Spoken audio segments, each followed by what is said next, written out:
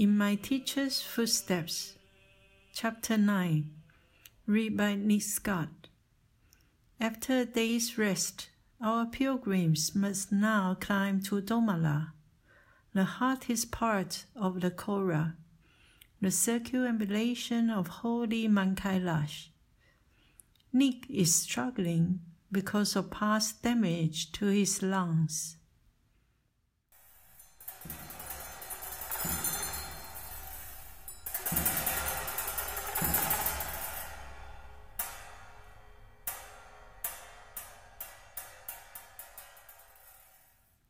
Chapter 9, Beyond Thought.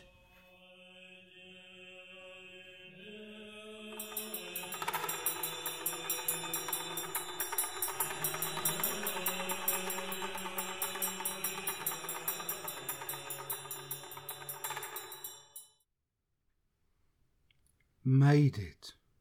Long gasp. Here. Long gasp. I collapse onto a boulder with another long gasp. Sit leaning forward on the staff. Large, long, greedy breaths. Head spinning. I look up. In front of me, the others are doing something. Building. I'd know what if my mind could formulate the concepts. Instead, all I do is stare. Good enough. No need to know. What is actually happening? Chris, Ajahn Amaro and Dhammarato have assembled a small pile of boulders. They are now tying clear plastic bags to it using a long shoelace. There are photos in the bags. Ajahn Chah, a 2-year-old girl standing in a field, and some clothing. Ajahn Amaro is reverentially placing a small oblong metal box held in a silk kata on a flat stone set at the front. Then they stand together, hands held together in prayer, and the monks chant. Roar is further back, his large black camera held to his face, taking photos. Must try to stand to join them. I tense my legs, pull on the staff. Can't. Sit back. More heavy breathing. Chest very painful. I wait through the chanting. Try again. This time I manage to stand. Head swimming. The chant ends. Where we are. Shishwal Sal, the place of death, at the base of the main ascent to Dhaulmala. The boulder-strewn mountainside is covered in clothing. Nearby, a red and white jumper pulled over a boulder, a white hat sitting on another, a bright yellow jumper spread-eagled on the ground. Everything placed deliberately. The most spectacular, a boulder further off wearing a white shirt under a striped multicoloured sleeveless cardigan. There are also the scattered remnants of offerings from previous years between the boulders. All of this is dotted across the slope as everyone has chosen their own special place or boulder. The slope looks, if anything, like the leftovers of a vast outdoor jumble sale. But this is a famous place, and said to be of great power, overseen by the most important Tibetan tantric deity, Vajrayoni. Hers is the cairn at the top of the slope, just above us, cocooned in prayer flags.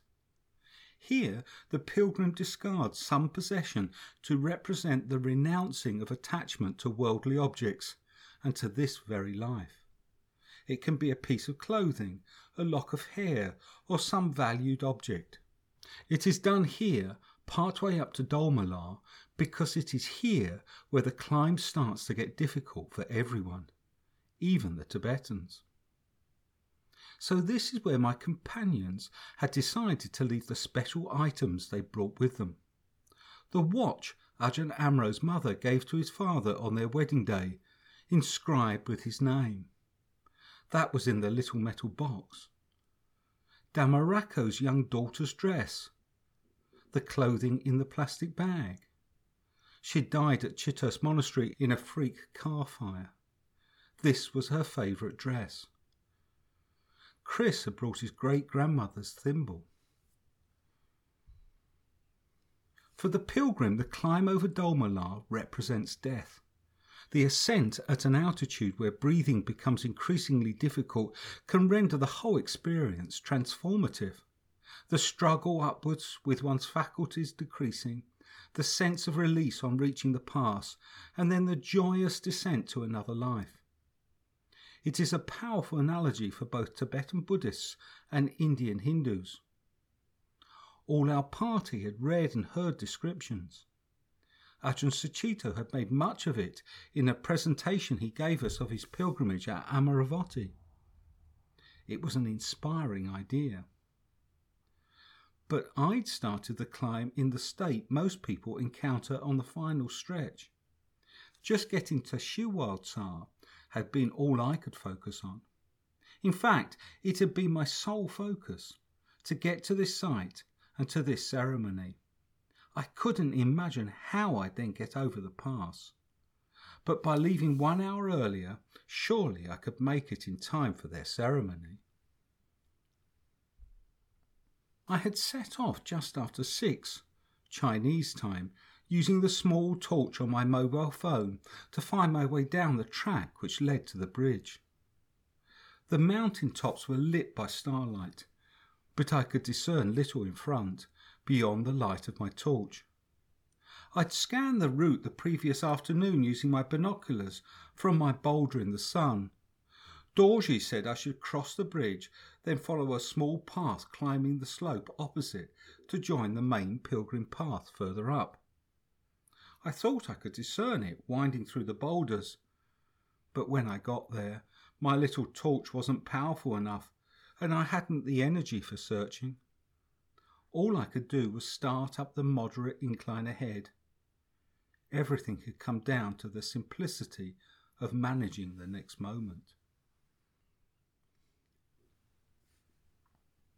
Through boulders, 15 paces, then stop.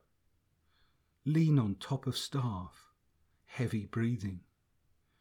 Peer ahead, make out a route between the next few boulders. Hope they aren't going to close in. Couldn't climb over them. Another 15 paces. Stop. Rest again on the staff. To the right, lights of the guest house. All sound drowned out by the roar of a small river, somewhere that way. Start again. Find my way between boulders again. And so I went on, light slowly coming to the sky, the mountain above brightening, until there was light enough to make out more detail.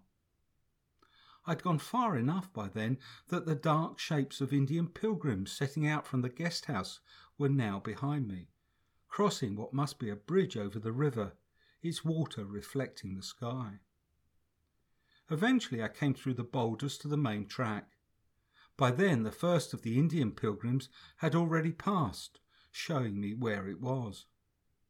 The track was some 3 meters wide, cleared of boulders and in places cut into the slope or with sides built up with rocks. Walking on it was easier, but the slope was slightly steeper. Now down to 12 paces before resting.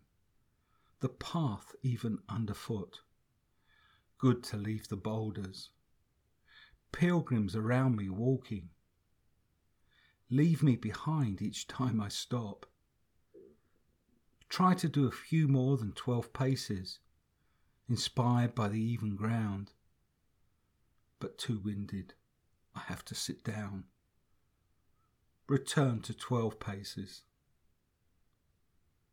The first touch of pink appears on the mountaintop above. Black, hairy yaks, each laden with 2 blue plastic barrels slung in cloth harnesses either side, amble beside the track. Tibetan owners herding them from behind. My fellow pilgrims, all Indian, are finding the climbing really hard too. The slope steepens. It's only for a few 100 metres, but it seems an enormous distance to me. Then above to my left is Dorje walking along with the others following behind. So that's where the path from the monastery ran. I wheel myself up the slope, wanting to be at the top for when they get there. I don't manage it, but I'm not long behind, and Rory waits for me to ask if I'm okay. Yes, just have to take it easy. From there the path is nearly flat, running through a small stony valley with large patches of snow and a meandering river. This is much easier. I can manage 20 or even 25 paces here before stopping. I'm now surrounded by Indian pilgrims. There is a lovely woman about my age who is absolutely determined. She is wearing a pair of trainers too big for her, one of which squeaks. One plodding step, then another plodding step with a squeak. She has one hand behind her back, her head leant forward, just focused on the path ahead. I come upon Ajahn Amaro sitting beside the path, contemplating the view. I stop, leaning on my staff to share a few words between heavy breaths. I don't dare sit beside him, as it would take too long to stand again. The slopes around us are streaked with snow. Kailash just shows above one of them. He sets off. I try to follow but can't manage his pace. From then on, I'm just intent on trying to keep up, somehow. Keep him in sight. I can see splodges of colour on the steeper slopes ahead, with a line of pilgrims passing up it. So I know that must be Shiwal Tsar, where the ceremony will take place. I try not to take in the steep climb beyond, up to Dolmala, which the first of the pilgrims are now ascending. The few times I do, my mind reels. How could I possibly manage that? It's best not to look. At their ceremony, I'm so tired from the effort of getting there, I can hardly manage to leave the possession of mine I'd planned to relinquish. My old hat. As they depart, I place it on a boulder and give it the slightest of nods. Then, just before he too sets off, I point it out to Rory for a photo. Once it had been so significant.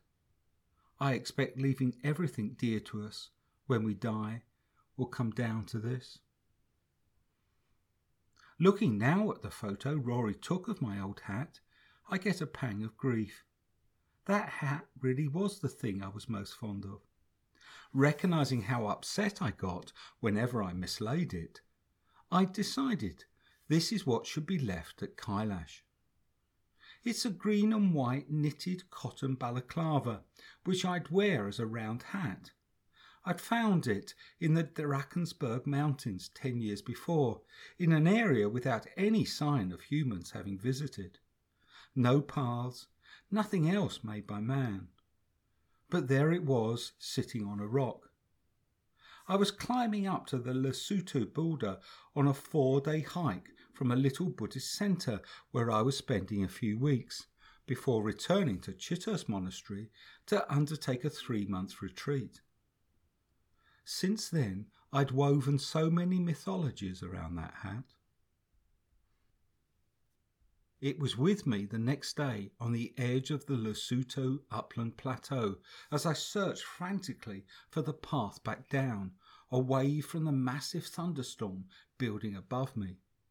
The path led to the shelter of a cave, and I'd been warned I had to get to it no later than 1 o'clock to avoid the daily lightning. People were killed each year by strikes during this season, so I was desperate. I'd sworn then that if I found the cave, I'd take the 3-month retreat really seriously. No speaking, no going for walks in the woods around where I was staying. I could walk instead around the hut for exercise. Just in time, I found the path down and reached the cave as cracks of thunder broke above me. Then I'd worn that hat through the winter months of that powerful retreat in the forest, spinning it across the room to see if it could land on a coat peg each time I came indoors. If I managed it, the day's meditation would invariably go well. After the retreat, I called it my magic hat. I became very fond of it, wearing it every time I went walking. It went to the Alps, to the Pyrenees with Ajahn Sumedho and Sucitto, to the Tatras. It went on the long road north in England with Ajahn Amaro, and on the St. Paul's Way in Anatolia. And each time I accidentally left it somewhere, panic. Oh, where's my hat? But on Kailash, any sense of possession was beyond my capabilities, even the concept of hat. There, green and white thing. I stayed sitting staring like that for a long time after the others had left. I'd again assured them I could make it. I just had to go slow. I didn't want to feel I had to keep up, so they were not to wait for me. By the time I was able to start again, there was no sign of them.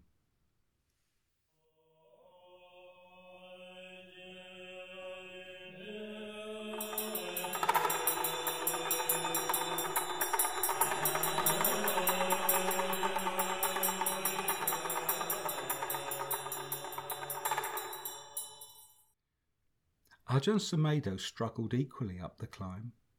He was 68 and had done none of the training we'd given him for his previous attempt.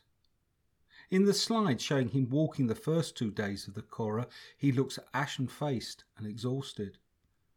In those showing this climb, he's being helped by a middle-aged Tibetan man wearing monastic colours on John Levi's son, Alex. For the steepest bit, the one I was now facing, they are each holding an elbow and lifting him up. John told me on the phone how happy Alex had been to help like that, while Hal told me more about the Tibetan. At the start it was John and his son who were with him, but then these Tibetans recognised that Sumedho was some kind of holy man, and they just had to help him. There was this one guy who just wouldn't leave him. I was up looking down to see if Sumedho was okay, and this guy was just so obviously going to get him up that mountain, lifting him up the boulders and all. He stayed with him right till Sumedho was seated at the top. Don't think he said a darn thing. That was really something. There was no such help for me. I had to climb that slope alone. It had now come down to 5 steps, and I could hardly lift my staff. But I was so glad I had it.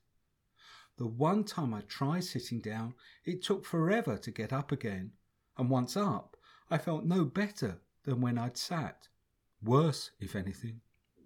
Resting on the staff, staring at the ground ahead, body racked with each breath, each stop seemed to go on forever before I could manage to start again. Not that I had any concept of time, just the will to go on. The Indian pilgrims on ponies and the yaks had passed long before, then those able to climb on foot. Now it was just me and the slowest, all of them either elderly or very overweight, or their companions. There were a dozen or so, all being helped up by Sherpa or Tibetan guides, elbows held to lift them. One woman had 2 Sherpas nearly carrying her up. With their help, Even these slowest of the Indian pilgrims were leaving me behind. A few Tibetan families doing the whole Kora in a day were now passing. Even they were stopping occasionally for gasp breaths before going on. Father carried most of the luggage, while Mother guided the children up, one holding her 4-year-old daughter's hand as she dutifully toddled along. Grandparents would struggle at the back of each group. One grandpa, finding it really hard, was 20 or so paces behind. He doubled right forward each time they stopped, never catching up the rest of his family. Only when they started again would he unbend and struggle on. The next and steepest part of that climb I still have seared on my memory. Not that I felt any suffering at the time. I wasn't capable of conceiving of that. It's the body's memory I now have of how close I was to death. I had no sense of breathing oxygen, even from the longest, deepest breath, and my chest ached horribly. By now I was nearly alone on the mountainside, only the Indian woman with the 2 Sherpas above me. They were lifting her up each step by holding the back of her jeans. Another Sherpa stood beside them with a small tank of oxygen and mask. I stared up at the little tank of oxygen. But that's all I could manage, to stare. I couldn't even conceive what was wrong. But on a somatic level, the body knew that the pain in my chest was important. I had to be careful. Then, just a few steps further on, they had gone. I was trailing my staff now for the 2 or 3 steps I could manage before stopping. Unable to lift it, it would come bumping over the rocks behind me. Breath, blankness, breath. Try to lift a leg again. Really painful chest. Really painful. Stop. Breath. Wait. The pain in the chest subsides slightly. There is the sense of a memory, someone wanting me to come back. Yes, I must not die. But it feels so close. Nurse myself up, slowly. There's no fear, just compassion, for them, for me. Nursing this body up the slope. Never pushing, but never giving in. Endless. Was it an hour like that? 2 hours? I've no idea. The steep slope was somehow eventually surmounted, and a field of boulders lay ahead on a gentler slope with large patches of snow. A land of white snow and black rock. I can't see the pass, but it can't be far now. 2 Tibetans are moving through the boulders doing full-length prostrations, leaving 2 parallel trails through each patch of snow. Here I can take a few more steps and shorter stops. Not that I can catch up the Tibetans doing the prostrations. Another Tibetan family come by, and then a group of young Westerners in outdoor gear wearing scarves tied round their heads. I sit on a boulder. After 10 minutes of staring at the ground, I can look up and around. There's a rising cliff of rock and snow to my right. I'm higher than most of the peaks in the distance, so it really can't be far now. I feel so weak and my chest hurts even sitting here on the boulder, but I've survived. 2 snowcocks fly by, a whir of white and brown. My brain can't manage the name or the memory of Rory having reported them the day before. Only acknowledgement. Getting up, I'm alone again. But then, eventually, there is the path ahead. A vast swirling field of colour with people sitting amongst it. I manage much of the last 100 metres, which is nearly flat, in one go and collapse against a prayer flag covered boulder. There are people, what sounds like Russian being spoken. A young Tibetan mother beside me suckling her baby. That's all I can take in for a long time. That and all the colour. Eventually I can start to think again, and I look around. Prayer flags are everywhere, spiralling out from a central pole, draped over boulders, flowing down the hillside. So many layers where I sit that it feels like comfortable carpet, both underneath me and against the boulder I lean on. Some dozen Tibetans sit about in small groups, chatting, smiling at me when they catch my eye. The Russian speakers are assembling to leave on one side. An older guy talking to the rest, who look in their 20s. Their scarf-covered heads nodding in understanding. Beyond are the mountains, Kailash on one side, other, lower mountains beyond. I am here. I've made it. This has been the sole aim of the last 9 hours of incredibly slow climbing. But there is no sense of release, no joy of achievement, nothing, not even relief. Just a numbed acceptance that it was over, and a promise that I would never, ever do anything like that again. I'd brought a line of prayer flags with me, rolled in a small ball in my pack.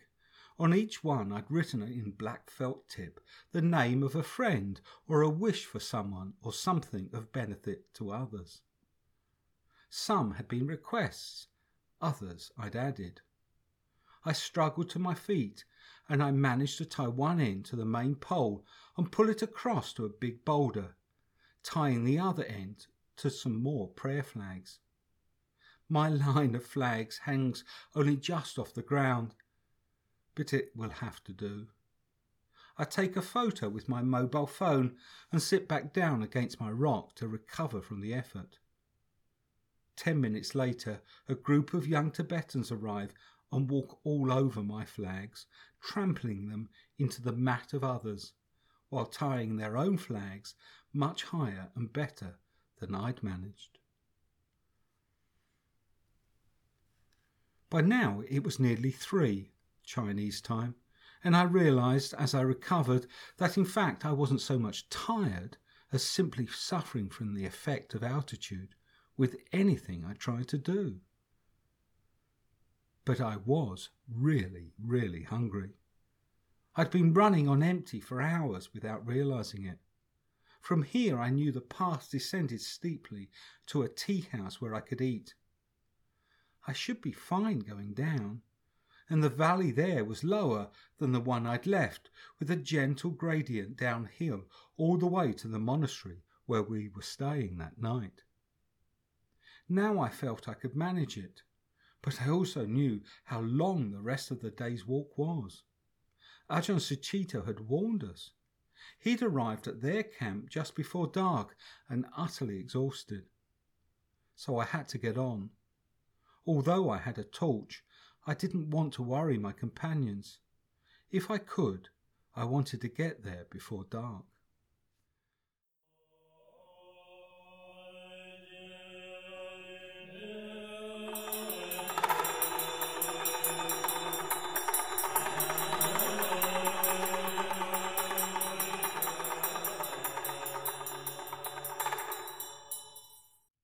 Hal went through something similar with Ajahn Sumedho.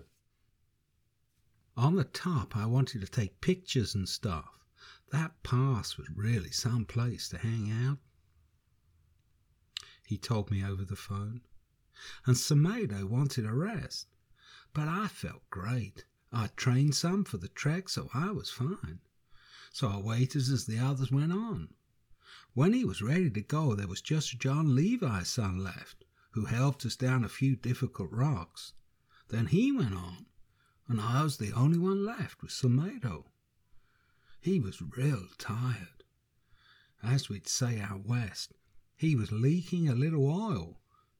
So I was holding his hand, keeping him upright.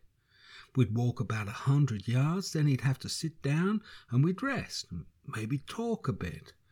And then he'd get up and walk some. That was fine to start with. I figured the Tibetan guys would come back soon. But we'd walk and Salmedo was just so tired. I was taking it real easy and waiting for their help. But nobody showed up. Nobody showed up to help us. All the guides had just gone on to do their thing at the camp or whatever. And I was up there with him on my own. No Tibetan pilgrims?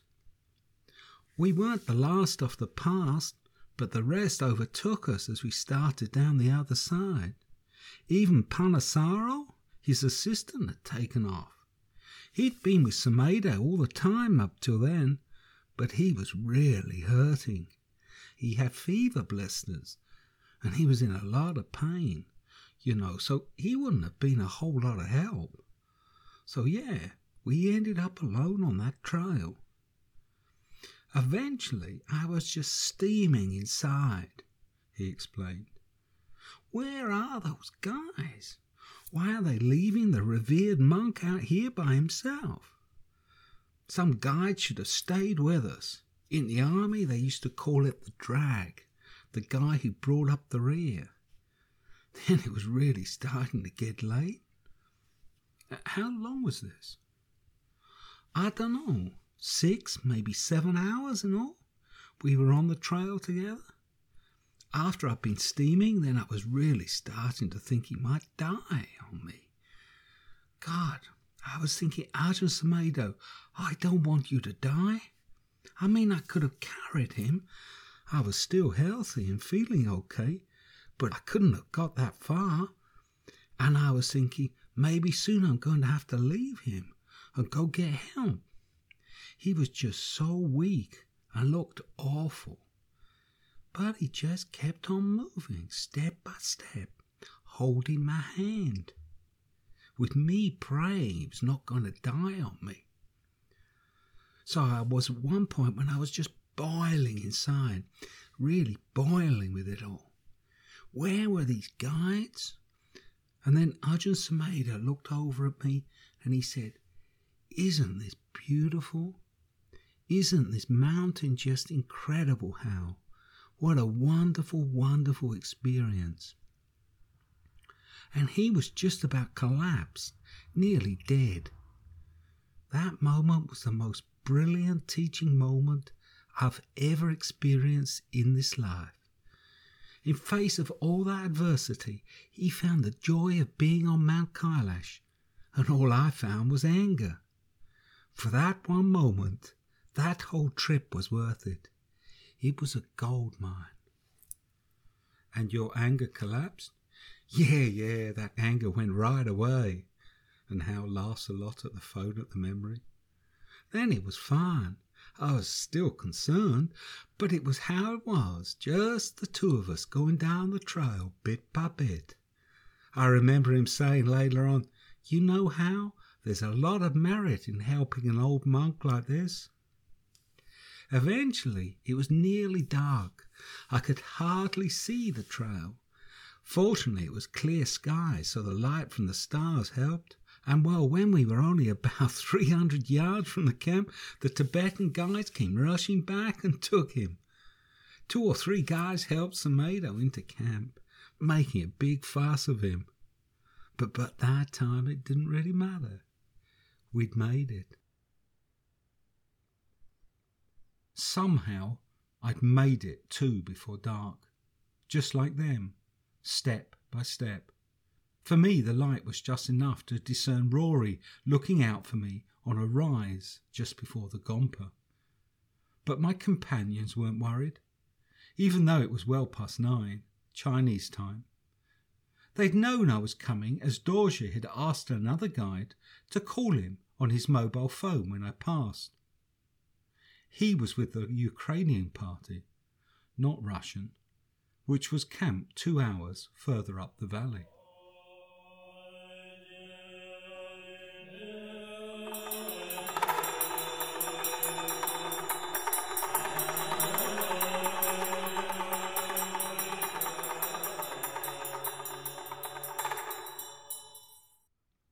I felt happy, the first time since I'd set out to climb Dol Malar early the previous morning, and I was sitting on a rock outcrop looking down the remainder of the valley.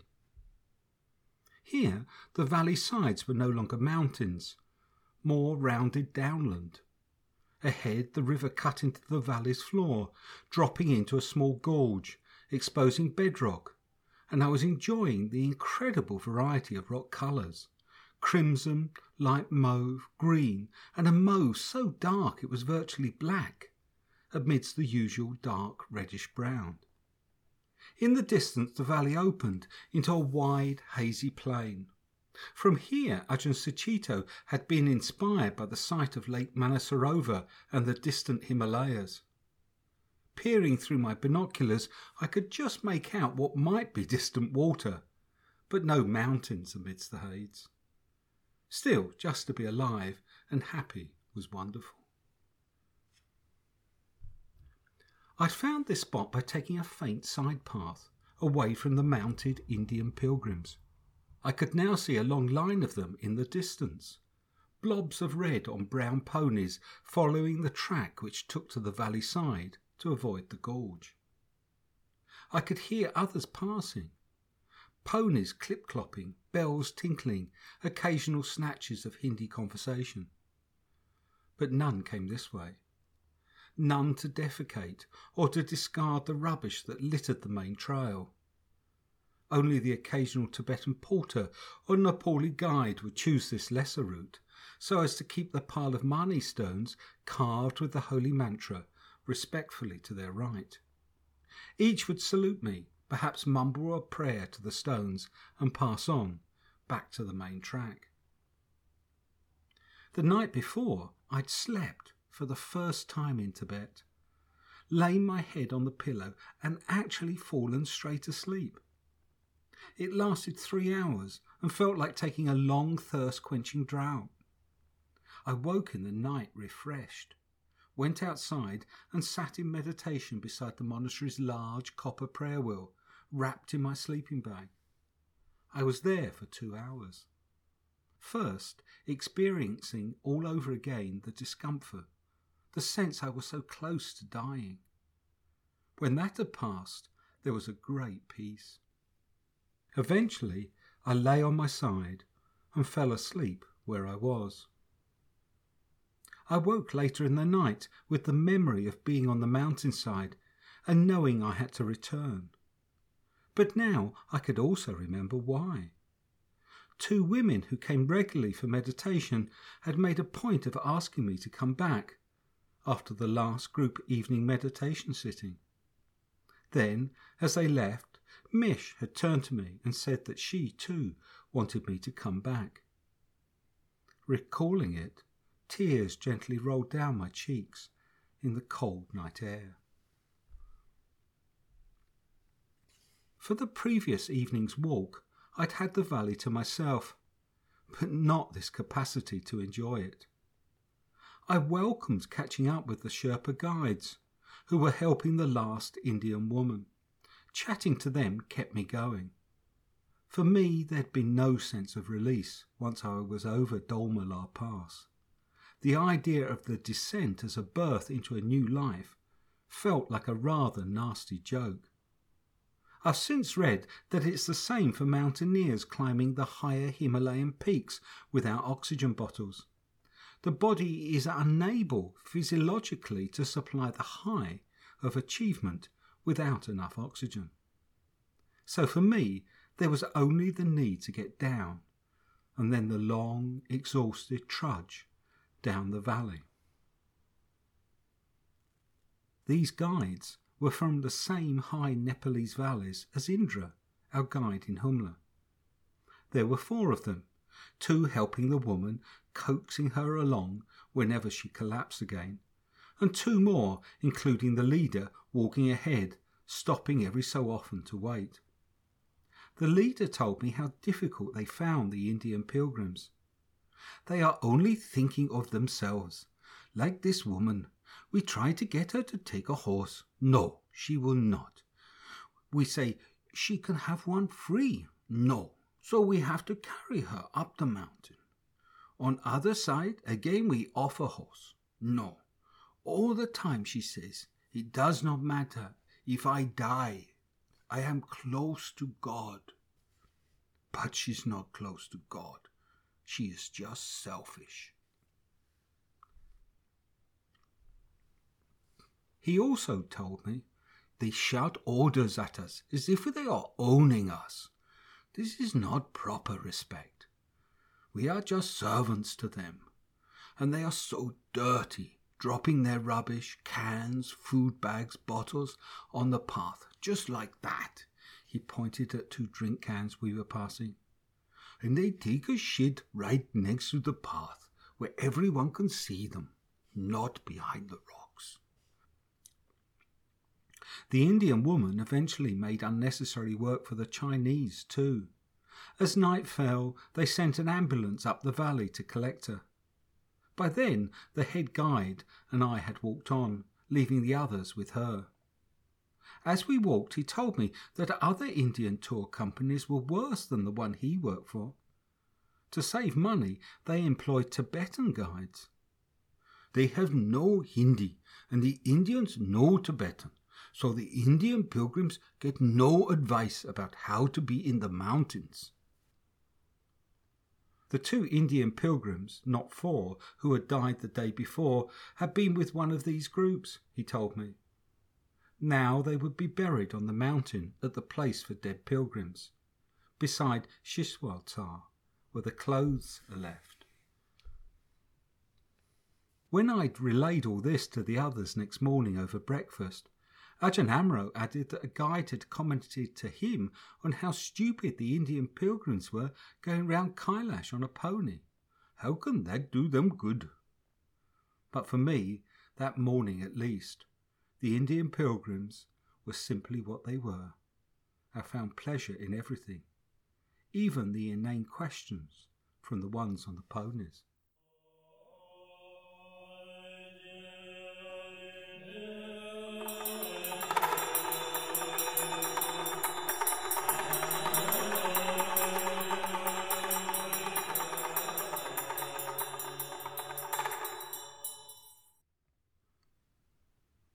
The last of the Indian pilgrims were clambering onto their blue Chinese coaches, including a party I'd passed earlier, a group of young men led by a middle-aged guy wearing a bandana. Then he'd been making a dramatic speech in Hindi with sweeping hand gestures. He now gave them another, facing out from the coach's first step, before they all clambered on board. Then the coaches pulled away, trailing dust clouds, as I headed west, along the pilgrim path which had turned to follow the mountain's southern flank back to Darshan. The Tibetans, now riding their ponies again, trotted ahead, bells tinkling. I watched them into the distance, trailing steadily smaller dust clouds. Also way ahead were the returning porters, most having left their loads, and amongst them I could make out my companions. The vast plain to my left featured the odd distant group of grazing yaks, and beyond them was Lake Manasarovar, now discernible by eye. Hills rose to one side of the lake, white-topped mountains on the other, and way off the thin white jagged line of the Himalayas across the horizon. It was an impressive sight, marred only by the new Chinese visitor centre with its giant concrete billboard. Today was just a half day's walking, but the day before I'd been walking for more than 15 hours, So that morning I got steadily more tired, until even the occasional slight rise in the path would bring me to a halt, exhausted. Any sense of enjoyment now completely gone. Peering ahead, Darshan seemed a dusty mirage that never got any nearer, with no sign now of the others. For the last hour, a herd of yaks ambled slowly behind me, encouraged along by the whistles and grunts of several Tibetans, but still stopping to take munches of grass. Even so, they steadily gained on me, as I was now so shattered I too had to stop often. The yaks actually helped, shooing me along the road. But then an empty tourist coach approached, tooting its horn, and we all had to move aside. When I restarted, I was surrounded by them. So I came into Darshan amidst a herd of yaks, passing empty Tibetan houses with boarded windows, probably designated by the Chinese for demolition as another hotel site. Over a bridge, I turned down the main street and left the yaks to amble on. I had no idea where my companions were, so I was looking for our minibus. But the main street had several, all white, it being the standard Chinese model. No, not this one, too new. No, not that one, wrong luggage. And so on until I'd reached the hotel building sites on the edge of town. There I had to turn back and walk very slowly back up the hill. My companions would be eating somewhere, as it was nearly midday. But where? Back at the crossroads, I stood lost and exhausted.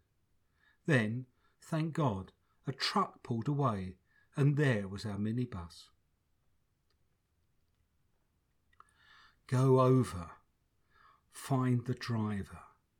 He understands. Follow him to the Chinese restaurant behind shops. Dorji and the others are sitting round a table filled with bowls of Chinese food, eating. There are hellos. Sit down. Queries that I'm okay. Yes. But I'm far too tired to eat. A bowl of rice is placed in front of me. Far, far too tired. I just look at it, at them eating. I'm too thirsty too. I drink, which feels better, but I still can't eat. So I watch as my favourite dishes are finished off by my companions, one by one. But who cares? The walking is finally over.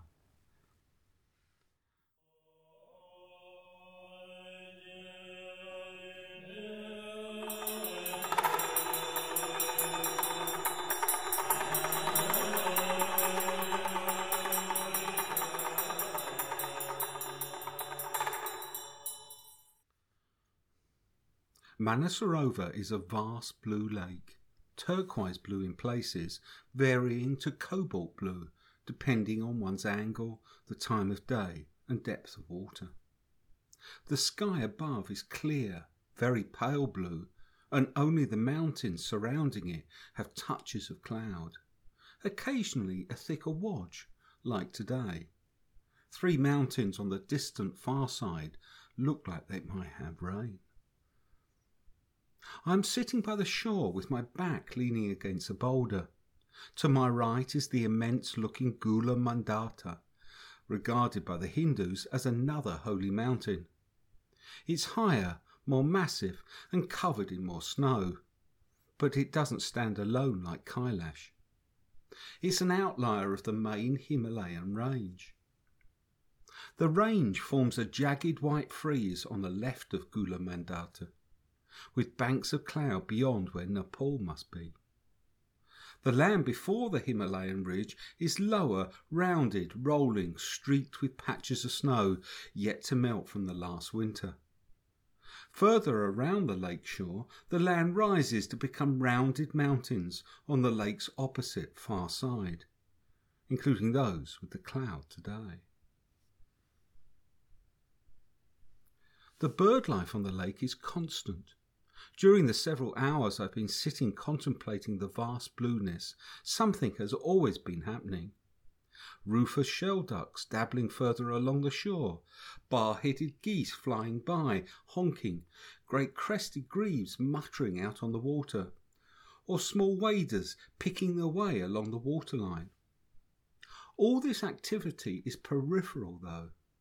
The bird life is feeding on the waterweed growing in the shallows, the detritus from it, or the insect life living on it.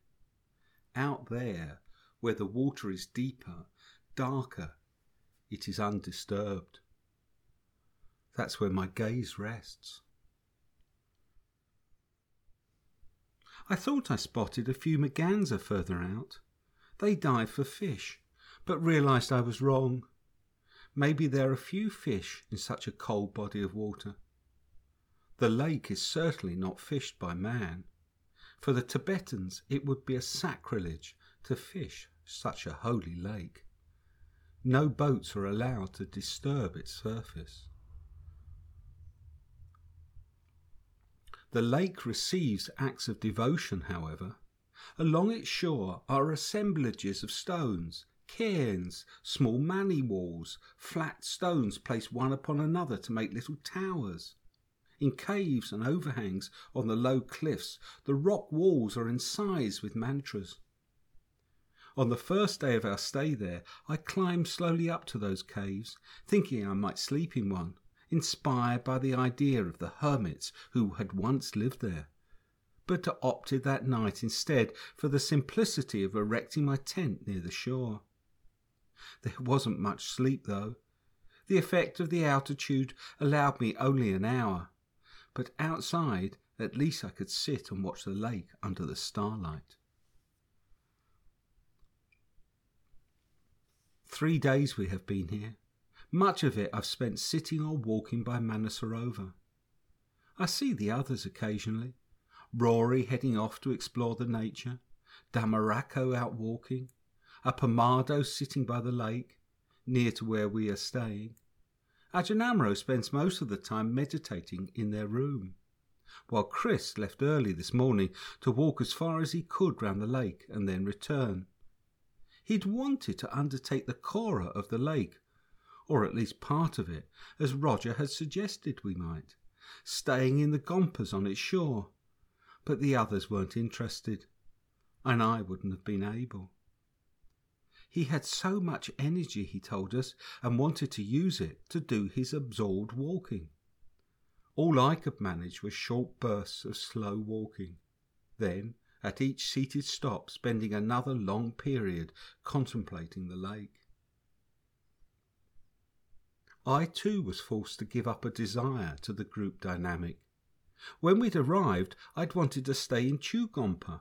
After all, we carried a message and gifts from the abbot of Yalbang Monastery for his disciple, Lama Songu, who lived at the Gompa.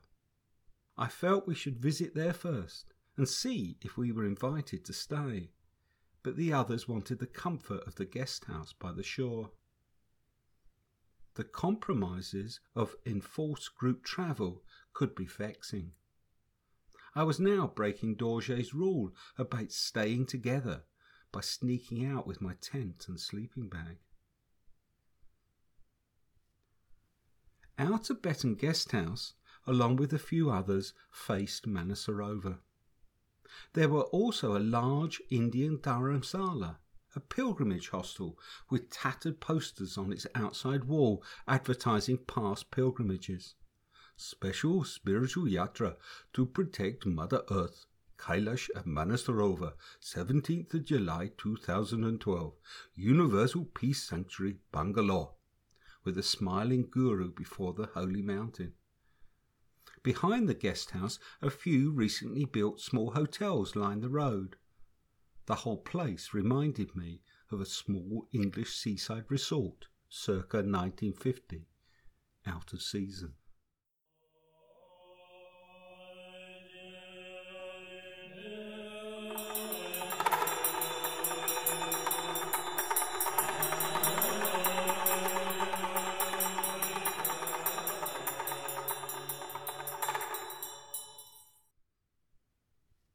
Occasionally a coachload of Indian pilgrims would arrive, noisily light a fire on the shore beside the guest house, and perform some kind of ceremony, with lots of photos being taken. They would come and go in an hour or two, though, leaving the place quiet again. None stayed in the sleepy Dharamsala. We climbed up to Chugompa the morning after we'd settled into the hostel, Dorje leading the way, me trailing behind again. Dorje even came back down to where I was stopped, breathing heavily. "Are you okay?" "I'm fine. Please go on. I'll catch you up." The crag above was adorned with several square monastic-coloured buildings, 2 stupas of piled stones on top, and fluttering prayer flags everywhere. As I surmounted the last of the climb, gasping heavily, the rest of the group were making their way along a stone-flagged path with a small outer wall on the side of the crag, and then disappearing via a few cut steps around a rock outcrop. I caught up with them visiting a cave. I'd missed the explanation again, but guessed this must be another cave used by some saint in the past. The principal image behind the fluttering butter lamps seemed to be Guru Rinpoche, as Padmasambhava is also known. Outside, a Tibetan man in early middle age wearing semi-monastic clothing stood waiting. Is this Lama Songu? I wondered, trying to behave with respect in case it was. But no, when Dorje came out, we moved on. The steps wound round and up the rock face, arriving at a chapel built directly above the cave. Another Tibetan appeared, much older, with grey hair tied in a ponytail and wispy beard, again wearing monastic-coloured maroon and yellow top, this time combined with a pair of natty grey pinstripe trousers. He looked like the result of the game where everyone draws a different portion on folded paper, which is then opened out. Wild hermit, Tibetan monk, and city banker. So was this crazy dude Lama Songu? No, he directed Dorje on to another chapel further round the crag. Steps cut in the rock led up, down and around. As we circled the crag, the view was changing. We'd started looking out over Lake Manasarovar. Now we were looking at a wider and higher hill than the one we were on, with a large red radio mast on top, which Dorje had warned us we must not climb up to. Below us, between the 2 hills, was a stream bed and the road leading to our guest house, while beyond the mast was the white top of Gurlu Mandata mountain.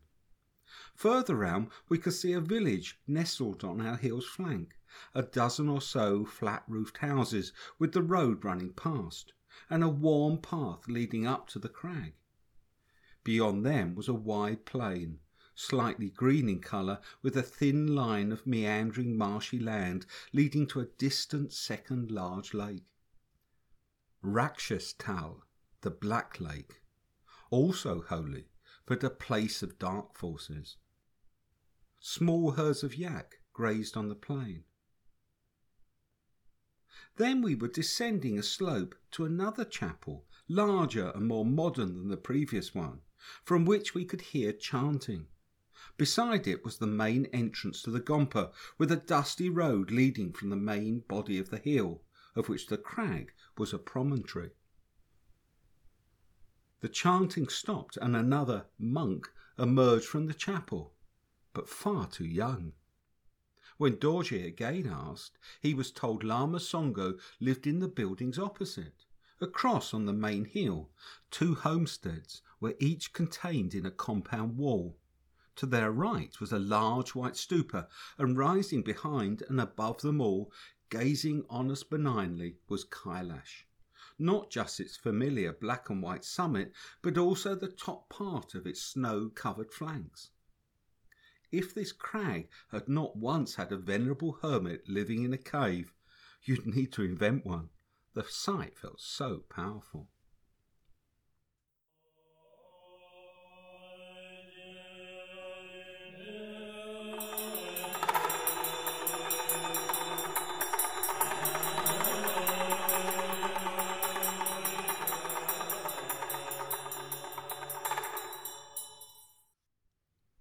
Lama Songgu's house, the outbuildings and the compound's wall were made of grey mud, as were the flat roofs supported by timbers poking out of the side.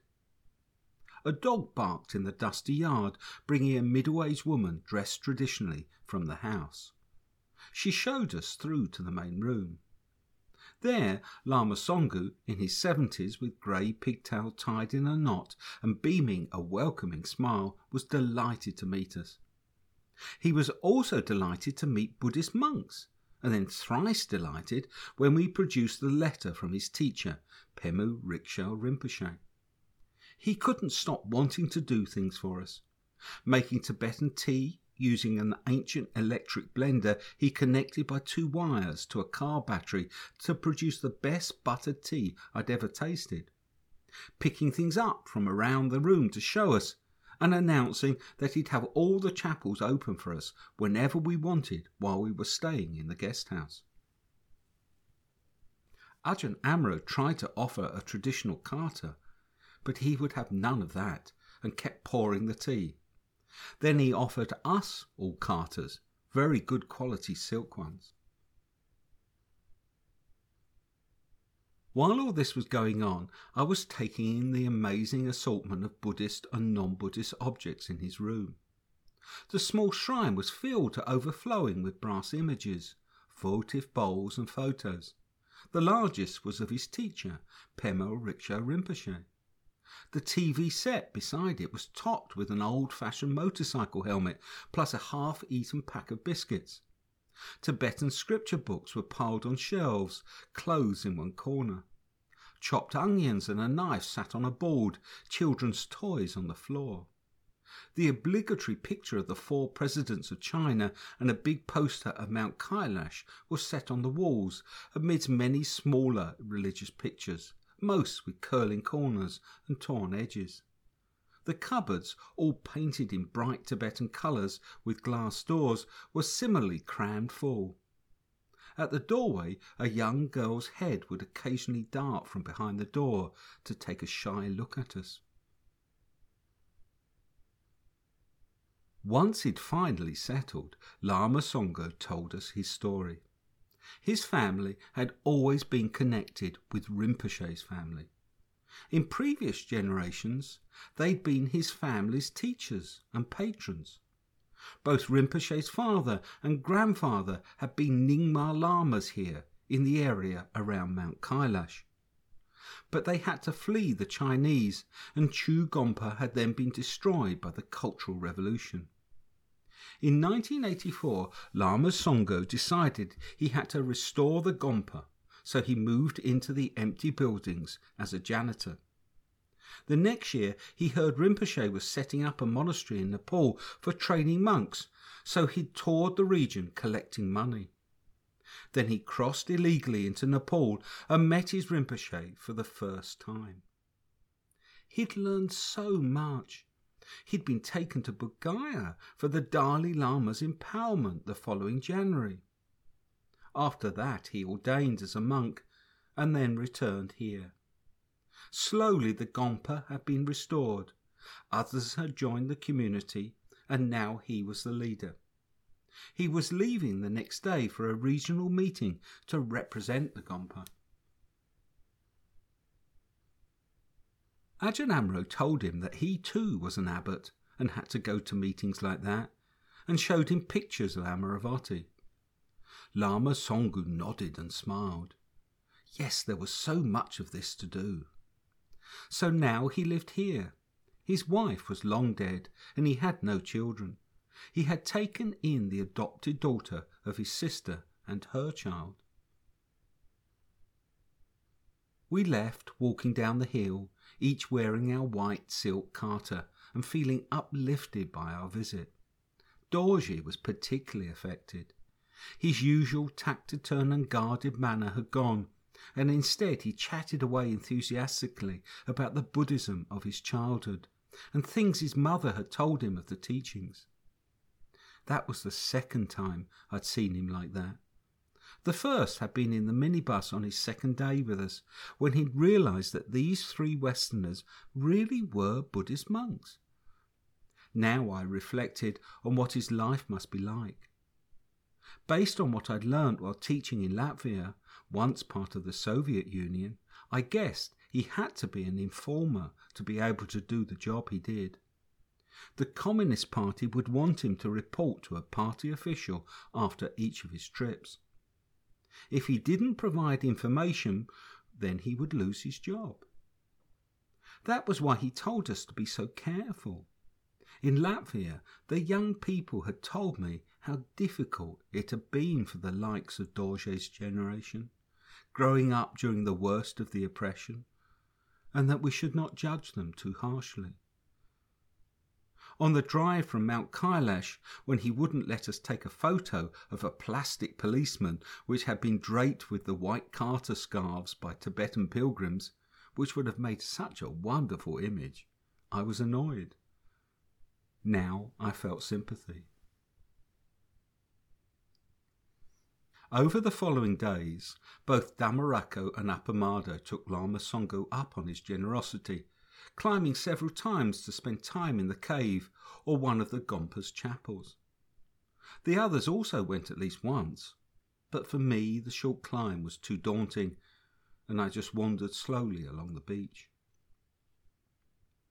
We met for our meals and for tea in the afternoon. By the second day, enough vitality had returned for me to think to ask Chris how the Kora had been for him. His eyes lit up as he described how powerful the final climb to the pass had been.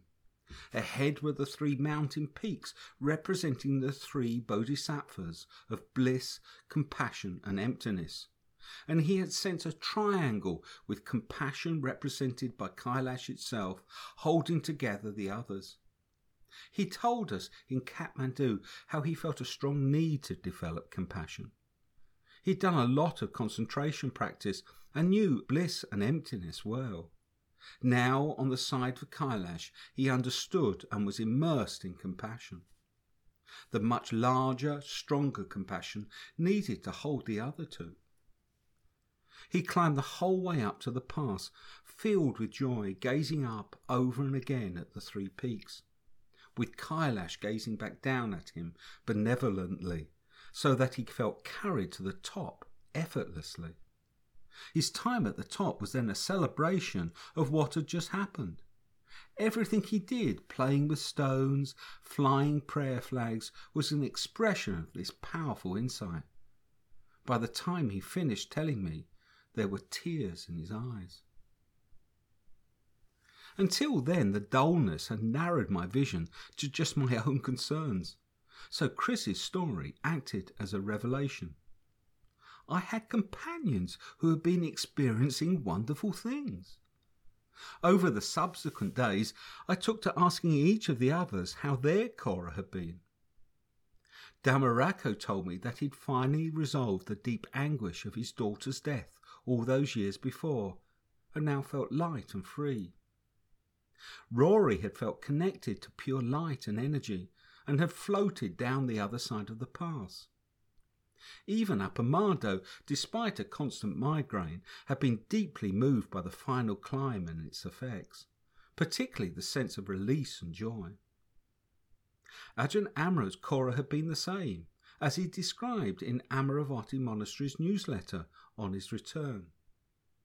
He also told me how the steady progression from walking in the Atlas Mountains, then climbing up through Humla and over the Himalayan passes, had made it possible to climb the final pass with comparative ease. My breathing sounded like Darth Vader, but inside I was fine. I was carried up by the shared aspiration of all the Indian pilgrims and those Tibetans doing full-length prostrations. Now at Lake Manasarovar, he was enjoying the result of the Kora in his meditation. It helped to hear how much my companions had benefited from a pilgrimage that I'd instigated and organised. But for me, the joy I'd had on the morning after we crossed the pass had faded before I got to Darshan, never to return. Instead, I felt disconnected, not wanting to be there. But I was reluctant to tell them that. I felt like the killjoy at a party. While they were enjoying themselves so much at Lake Manasarova, as Ajahn Sucitto had told us we would, I simply yearned to go home. On our last day, I was resting in our bedroom after the meal when I heard Roger's loud voice coming from the main room. He was interrogating one of the monks about why we hadn't undertaken the Kora of Lake Manasarova. "It is very powerful. You had 3 days here. 2 days is enough to do this important sections." He said something about 5 coloured sands that had to be collected and other things that we had missed. My heart sank. I remembered he'd told us we might meet him at Lake Manasarova leading another party, and I realised that he'd want to interrogate me too. Then he was speaking German, and there were other German voices. Oh no, not lots of intense Germans as well. I couldn't cope with that. I got up and stole out without meeting anyone, resolving I'd climb to the Gompa to make up for my cowardice. The slow, difficult climb was well worth the effort. As I circled the crag, the incredible views were again breathtaking. This time, though, I kept climbing, spiralling up to find myself at the top between the 2 stupas. I sat there with streams of fluttering prayer flags descending all around me, the views between them coming and going. It was an amazing experience. But despite it, I was still aware of the background sense there was to everything I experienced. I just wanted to go home. Once home, things would be ordinary, assuring, secure. I didn't want any more adventure. I felt I didn't want to see anything or go anywhere ever again. Roger spotted me returning several hours later and called me into the main room, where he was sitting drinking tea with a bevy of Slovakian, not German, women, all of them younger than him and listening to his every word. "The monks tell me the Kora was difficult for you, yeah?" "Yes." "Why is this?" I told him the problems that had started at high altitude in Tibet because of the damage to my lungs I'd forgotten about. Then about the climb up to the pass. How I felt close to death on the steepest part of the climb, my chest so painful. The few steps I could walk and waiting so long before I could do a few more. The sense that I had to nurse myself up that slope. I felt so close to death. But maybe I was just imagining it. "No, you were not imagining. You were extremely close. You are a very brave man." But I didn't feel brave. I just wanted to go home.